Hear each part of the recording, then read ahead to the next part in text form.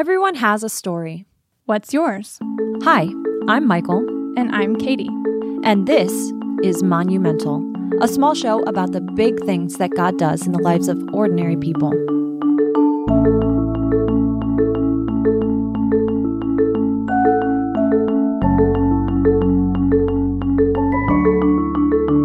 Today we're interviewing my mom. She is the coolest. She definitely is. She's, of course, my hero.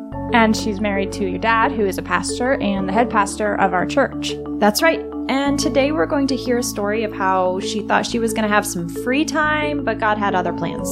And that's about all we need to know, I think. All right, let's jump in.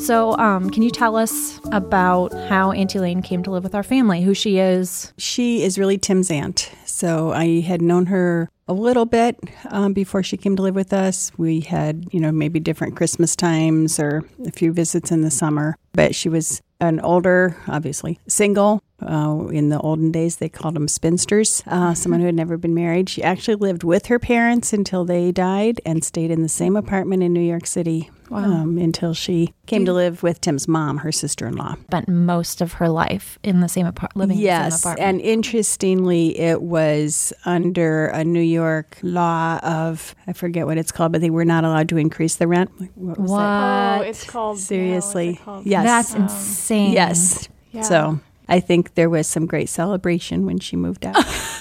Oh my goodness. How much do you think she was paying? Don't know. $40 a month? That's amazing. $20 a month? Anyway. Of course, it was probably in the same condition as it was when they first Right. moved into. Anyway, so her life was getting, sadder and sadder there in New York. So she... What did she do? Did she work? Oh, she had worked as a secretary. She was a very competent woman in her younger years. And in fact, she worked for the construction company that built the Twin Towers. Oh, wow. So anyway, so she was brought to Illinois to live with Tim's mom, who was a widow at that point. And so these two sister-in-laws lived together. And then they were getting older, and Tim's mom needed gallbladder surgery, and Auntie Elaine fell and was in rehab from a hip replacement. We told Tim's They mom... both just needed too much care. Yes, and yeah. couldn't Although... help each other. Because Yeah. they're both in such need. Although I guess it wasn't actually quite agreed at that point. We told Tim's mom that we would have her come stay with us for her rehab. And that was in September. In fact, it was right before 9/11. So when we watched on TV, the Twin Towers coming down, and I forget what it was. She had some great quote, like, took 10 years to build and 10 seconds to come down. Oh, yeah. Or something. It was really... Yeah, that would have been particularly hard for her to watch. Anyway, so we had said that we would have her with us during rehab. By Christmas time, when she was supposed to go back to Illinois with Tim's mom, we were just like, we couldn't really we could not imagine them, going back together to live in situation. So we just Not said... because she hadn't improved, or had she also not improved? Well, she was just a very, very weak, very timid at that point. So how that affected me was that I had been working as principal of Lighthouse Christian Academy up until the spring of 2002. Anyway, I had resigned that position because the school had continued to grow, and it was just taking more time than I was able or willing to give it, with 4 kids still living at home. Yeah. And you had been the principal at... So I had resigned it without any big plans for anything. It was just time to be done with that and have someone else take over that. So, But you had resigned apart from Aunt Elaine coming? Yes, yeah. Because this was before Auntie Elaine coming. That's my whole point, actually, is what I was going to say was because I resigned in the spring, went through the summer, and all of a sudden in the fall, Auntie Elaine landed on our doorstep. And so it was like, oh, okay, I guess this was what the Lord had in mind. And she, started out where she could kind of patter around the house and eat crackers and, make her own coffee, in the morning on the stove. She would heat the water until we got to where we didn't really feel like we could trust her with the stove anymore. We were afraid she would leave the gas on. And so we ended up taking the knobs off so that she couldn't.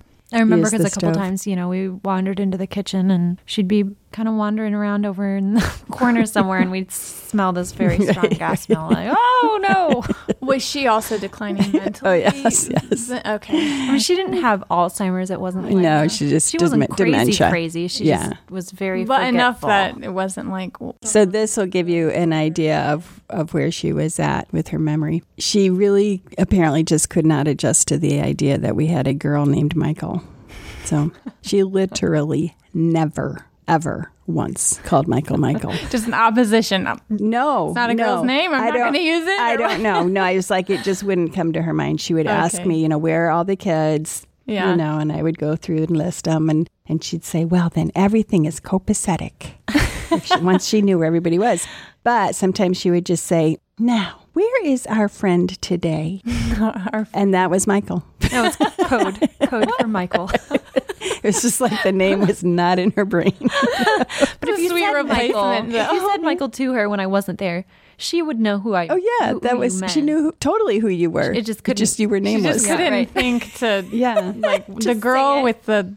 It got to where she really wasn't able to walk. This was way longer toward the end, but where we had to, manipulate her. She weighed like 60 pounds. She was absolutely tiny. Very tiny. So we could just lift her out of bed. We could put her in the wheelchair. We could put her in the car. We could put her on the toilet. But one of the things was, it was very, sort of confining for me because she was so attached to me or dependent on me. So I would say to her, Aunt Elaine, I'm going to go to the store now. And she'd say, oh, you just go ahead. That is just fine. I'll be fine here. And she would have her Bible, on her lap in front of her. And I knew she couldn't get up and walk away. So there she was, Well, I would come back hour later, hour and a half, and she'd say, where were you? I was just so worried about you. And I was like, Yeah. So it just got harder and harder. So it was more maybe mentally for her difficult than physically to have,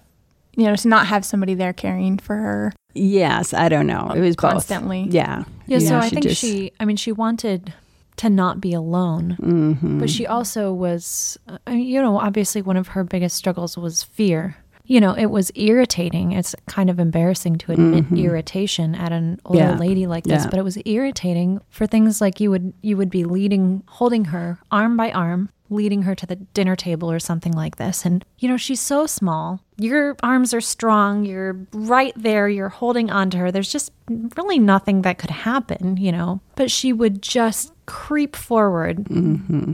I mean, we're talking 4 inches at a time. we're talking half baby steps. Yeah. I mean, just the teeniest little shuffle. And then there were times when she would go, oh, I don't know, the whole time. And you're thinking, you don't know? Like, look at me. I've got you. We're good. We do this every day, multiple times a day. Like, we're okay here. Why are you so afraid? I'm not going to drop you. So nervous. Yeah. Yes. She was just very fearful. And So one of the things that was interesting was I had friends who were feeling protective of me. And one of them, just said, well, surely there's someone else that can take her in. You don't have to do this. Which there sort of wasn't. So Tim was her nephew. I was his wife. But anyway. You were the closest relatives she had. Her parents had died. So anyway, that was one thing, it's just like, well, you don't have to do this. But that's exactly what someone else, another good friend of mine, said. You don't have to do this. Because they just didn't want to see me encumbered. And it was very hard, but I did want to do it. And so I never ever regretted the decision we made to take her in. And of course, we made it kind of naively. We had no idea what the future would hold, what it would look like as she got progressively older. And really... Well, and when you first took her in, you were expecting it would just be for a short time, right? Right. And she was still mobile at the time that we said, no, we're just going to keep her. And by the time you did say that, though, you had... Yeah, a little inkling. Yeah, and obviously she had lived in your home for some time. Right. So she was 85. I mean, clearly she's not going to get stronger, or mentally, better. So we knew it would obviously be a decline. Mm-hmm. And really, when you know people who have Alzheimer's, she was a piece of cake. Or if you just know large people and how in the world do, their caretakers move them around. Again, Auntie Elaine was a piece of cake, we just pick her up, take her with us. And she didn't have a lot of health crises while she lived with us. No, we never took her to the doctor. I mean, that's not quite true. I remember you taking her to the doctor, but she seldom needed to. Right. It was just kind of like, well, this is an old person. Crises. She needs a checkup, Yeah. Yeah. But, and she, one time we took her to the hospital, we called the ambulance because she had fallen and we weren't really sure if she broke anything. Right. Yeah. And that was the turning point. She couldn't walk after that. Had she broken something? No. She fell? No. Just, and again, it was too almost hard on psychological. Her old and frail body. Yeah. That happened, and she was already so fearful that it was she was done. Difficult to recover from. She wasn't going to stand on those legs again. So the funny thing is that Auntie Elaine had people that she really liked and people she really didn't like. And there was no explaining how she came to these conclusions of who she did and didn't like. But another thing was interesting that although my friends were wanting to be protective of me, that I didn't need to take care of her, she was also protective of me and didn't want to see what she thought was people taking advantage of me. Okay. So there was this young couple in the church that weren't married, and sometimes they would come over just to sit at our table and, write their invitations or plan their wedding. They came in one evening and she said, "Oh, it's you again." And we said, "Auntie Elaine, they're our friends." And he kind of joked with her and said, "Oh, I hope that's okay." And she goes, "Well, you are quite an imposition." Wow. She spoke her mind. She did. So the other thing was, no, she wasn't good at making small talk. She didn't just like to sit and chat. She was very, very quiet. She was kind of shy. So sometimes when Pastor Max would come over to visit her, and I would say, "Auntie Elaine, Dave Carell is here to see you." And she'd say, "Oh, no." And I knew it wasn't because she didn't like him. It was just that she felt like, I'm going to have to talk. Exactly, this awkwardness. I have to think of something to say. Hold a conversation. It was really kind of cute. Thankfully with Max, you don't have to worry about that too much. He'll take care of it. And then there was another young man in the church that used to come over and play the piano and play hymns for her. I mean, just so sweet. Yeah. And when he would come, she'd look at me and say, "Is he here again?" Did these people know? I mean, other than the couple who she obviously said it to their face. No. So, but yeah, then she just got, she really wasn't bedridden until the very, very end. We had hospice coming in at the end. But it never, ever, occurred to us to put her, into a home or anything. And I think, I'm never going to judge people that do feel like they have to do that, taking care of a parent that's got Alzheimer's or whatever, who's angry and escaping uncooperative. The house. Yeah. But we were able to care for her and never, ever considered putting her in a home. But I really do think also that, a few generations ago, there were not county homes where the old people went. Everybody took care of their elderly, who's ever. I think that's the natural cycle. So anyway, I think it was very soon after Auntie Elaine came. So it was Labor Day picnic. So she would have just been with us so she came weeks, right before 9/11, right? Yeah. So maybe even just a few days, maybe. Yeah. So anyway, we hadn't really quite gotten into the routine of how we were, caring for her, because soon after that, I just sort of started, taking her with me everywhere. But I think she was really still recovering from the hip thing or something. And so it was church's Labor Day picnic. Somebody, needed to stay home with Auntie Elaine. And Tim is not a real picnic guy, so he said he would be happy to stay home with Auntie Elaine. So I went to the picnic and, doing the whole picnic thing. Somebody came up to me and said, "Your husband wants to talk to you," and handed me their cell phone. And he said, "Auntie Elaine really wants you. You need to come home." So this was like my first inkling, like my freedom was gone, because she was just, "Where is she? Where is she? Where is Mary?" She was panicking. And Tim didn't quite know what to do either, other than to get a hold of somebody at the picnic and give the message, that I needed to get home. The next day he went and got me a cell phone. Don't want this happening again. Exactly. I don't know what to do.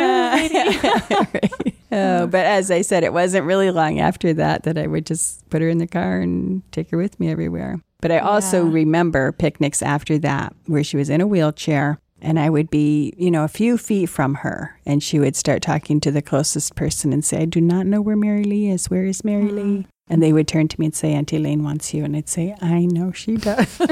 I'm right here. And then I would turn to her and say, Auntie Elaine, I'm right here. But yeah, that's, how she was just so tight it was dependent on getting. you. And, yeah. And, like when and our nervous kids, of like anyone else's help. Yes. I mean, yes. Not really she would trusting other people. And we did have people come care for her at different times if we were taking a trip. But she could get so frantic, right, that she would be yelling, at the person who was trying to help her, and that freaked them out. Yeah, So, I did have a young woman say, I just don't think I could come back and take care of her again. Oh, man. It's like, really? Seriously? But yeah, so you really felt your freedom dissipate. Yeah. Disappear. Yeah. Exactly. And so, because obviously you've been very active. You had lots of kids, so I'm sure you were constantly running them places, but then you'd been the principal of the school, so you were going to work every day, and then all of a sudden to go from all of that to home all the time. Well, but that's what I'm saying. I wasn't home all the time. I would just take her. We took her to Taylor's soccer games. So another advantage of her really being small and easy to. Yeah. She fits in the car easily. You know what? And she was just a trooper. Portable. She was portable. And she was a trooper. She never complained. Oh, that's really sweet. She never said anything like, oh, we have to go out again, or where are we going? It's like as long as she was with you, she was okay. Exactly. That was exactly right. Put up this umbrella so she would be shaded from the hot sun at these soccer games, But, another thing that I think of with her is she was the organist for her Presbyterian church for many, many years in New York. And when she came to our church, we had a band. Okay, so just totally different kind of worship than she was used to. And we definitely had some older people in the church that did not like that, complained about that regularly, could not stand our worship style, didn't like the band, didn't like our music. She never said one word about it. She seemed to enjoy it and appreciate it. And that's really neat. Yeah, I always appreciated that. So she didn't come with a complaining sort of attitude at all. It was really and that's just her fear of. She was very fearful. Yeah. But we have often commented that you grow old the way you lived. Okay. So if you're a grumbly, complaining person through your life, that's the kind of old person you'll be. But if you have a sweet spirit and you're thankful, she always said thank you. No matter really what you neat. did for her, Yeah. she was appreciative. Something application to take away from that is to just be feeding our hearts with God's truth. She read her Bible. Disciplining ourselves from a young age so that when we're old, if these types of things happen and our filter comes out off, what will come out is a heart of joy and gratitude. Yeah. Yes. Love Finding for the our Lord. sin. So Auntie Elaine, toward the end, it was just till the very, very end, she started saying, "Is this the day?" And I'd say, "What? What?" And she goes, "The day that they're going to come take me." And she would say things like, I don't know if I'm ready. She hasn't packed her bags or something. Yeah. I think, and interesting, it's interesting to remember that even though she did, was fearful about many things, when she said that, it didn't seem like she was fearful about that. No, she was ready to take this trip. Ready to, it seems that it was looking forward to going to heaven. That was her focus, not the I want out of this life. Right. Yes. Oh, yeah. Which is what it is for so many people. Yeah. I mean, I want to go to heaven just because I really want out of this life. But right. for her, it was. I mean, she was looking. She knew there was one last step. Yeah. Between where she was and that place she had been waiting for. She knew there was one last step, but that wasn't what scared her. So, I mean, I even remember her saying one time, Are they coming for me today? And she would sometimes ask if her pocketbook was ready, which is so funny. Where's my pocketbook? Yes, because she was always, the only thing she never ever kept anything in Kleenex. it. Kleenex. And early on she would keep lipstick in it. Yes, yeah. But I do remember one day towards the very end when she was still talking, but she said, "Well, are they coming for me today?" And I don't know. I don't know if today's the day. And she said, "Well, what's taking them so long?" That's right. What's the hold on? Exactly. Yes. So she definitely got to a point where it's like, okay, it's just time already. I think she felt like she'd been sitting on the train station for days. Like, hello? Yeah. Anyone? I'd forgotten that. Thought we had a date here. Yeah. So then just at the very end, I mean, she probably spent 1 week in bed. and stopped eating and couldn't get up, but just kind of dwindled away. So it happened pretty quick once the time came. It was pretty much within a week. I don't know if it was quite that quick, because I remember thinking I never thought somebody could last this long absolutely, without hardly eating or drinking, Yeah. because when you know that time has come, but then she just lasted more days than we expected, and it was hard to see her like that. Yeah, I'm sure. Yeah, I remember hospice was only coming a couple times a week because there wasn't really much to do. They would just kind of take her vitals and tell you what things looked like, what to expect. But I do remember the hospice lady saying, okay, it was like Monday, and as far as I could tell, she was about dead. It was Monday or whatever. But anyway, so the hospice lady was done and was leaving, going, okay, we'll see you Wednesday. It's like, oh my word, seriously? You think she's still going to be alive in 2 days? I mean, she wasn't talking or opening her eyes or anything. You just couldn't think how she could last, a few more hours, but they were acting like, okay, see you in a couple days, And did she make it to Wednesday? Yeah. No, that time she actually did leave, died the next day, but right at Christmas time. So how many years total was she living with us or with you? Well, because at some point I moved out. It was almost 7 years. But so anyway. Did you get to a point where your focus pretty much became completely taking care of her? I wouldn't say completely, because there wasn't a whole lot to do. I was still making meals for my family, Sure. and you're just kind of going in and out of her room and checking on her and trying to talk to her. But maybe not so much like actually leaving the house. Yes, that's true. Yeah. We didn't go much for a while. So was that a big struggle for you, moving from being a soccer mom who was constantly driving around town and going from one place to another to being either home or having somebody with you all the time? I think that, again, I don't think that period lasted that long. In that fall, we would have still been taking her to soccer games, and by Christmas she was dying. Yeah. Okay. So it wasn't a long, extended period of that. We were still taking her places pretty close to the end. One of the things that cracked me up was she never drove, being a New York City girl. She never learned to drive. So she never got her driver's license. Right. She never learned to drive. She would always have taken public transport. So, here we are just driving here and there all the time, and she would always say, you certainly know your way around.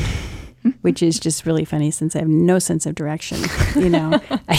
I can get where I'm going, and usually I was going places where I knew where, might take you a little longer to get there. Yeah. But another thing was she wasn't going to know any difference. I remember taking her out to the Howells once, and her saying, I don't know why anybody would want to live in the woods like this.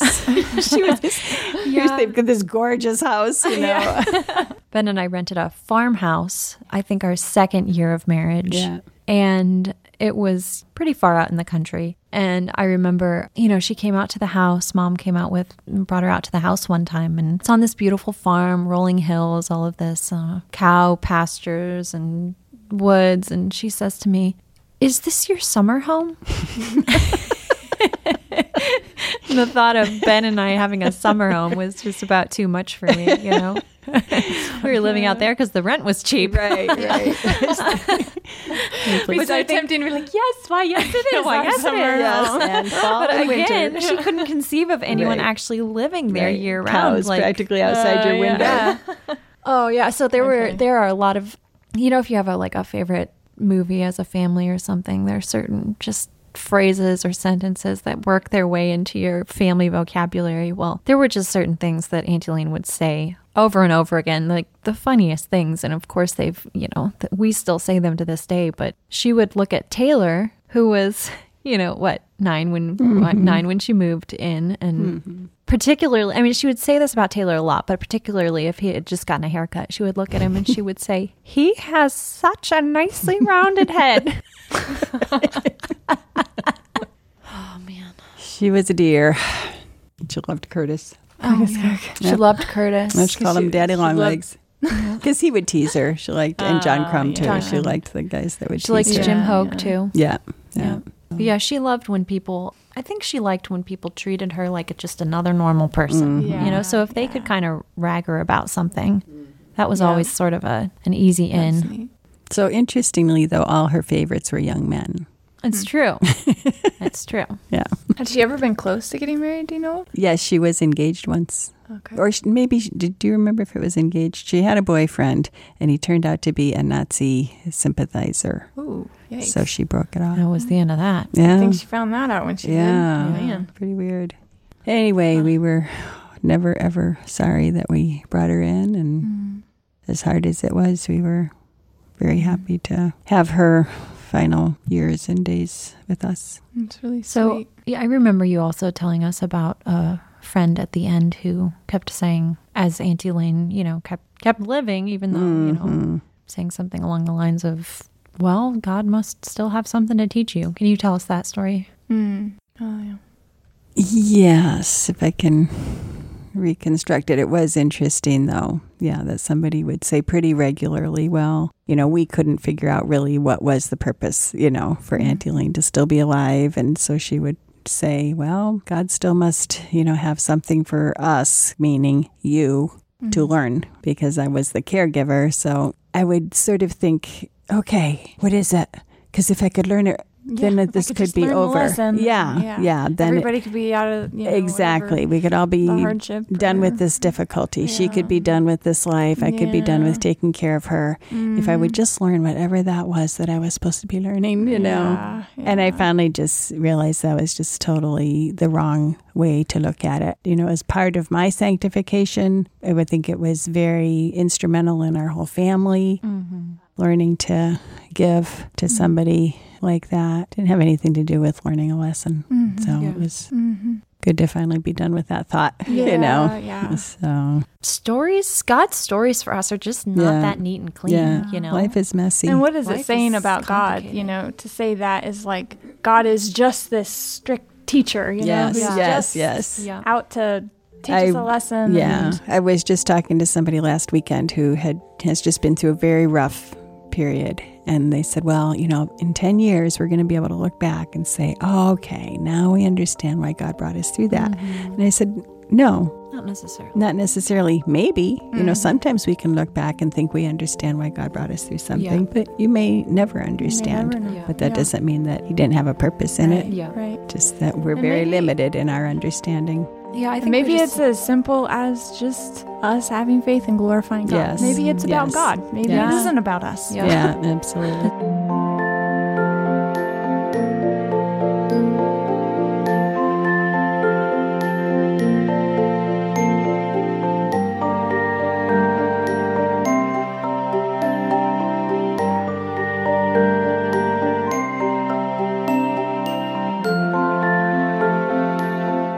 Monumental is hosted by Katie Walker and Michael Crum. It is produced and edited by Nathan Alberson with help from Ben Sulzer. And it is executive produced by Nathan Alberson and Jake Menzel. If you like the show, please don't forget to rate and review in the app of your choice. And if you're interested in more great content, including articles written by me and Michael and even some of our guests, please visit warhornmedia.com.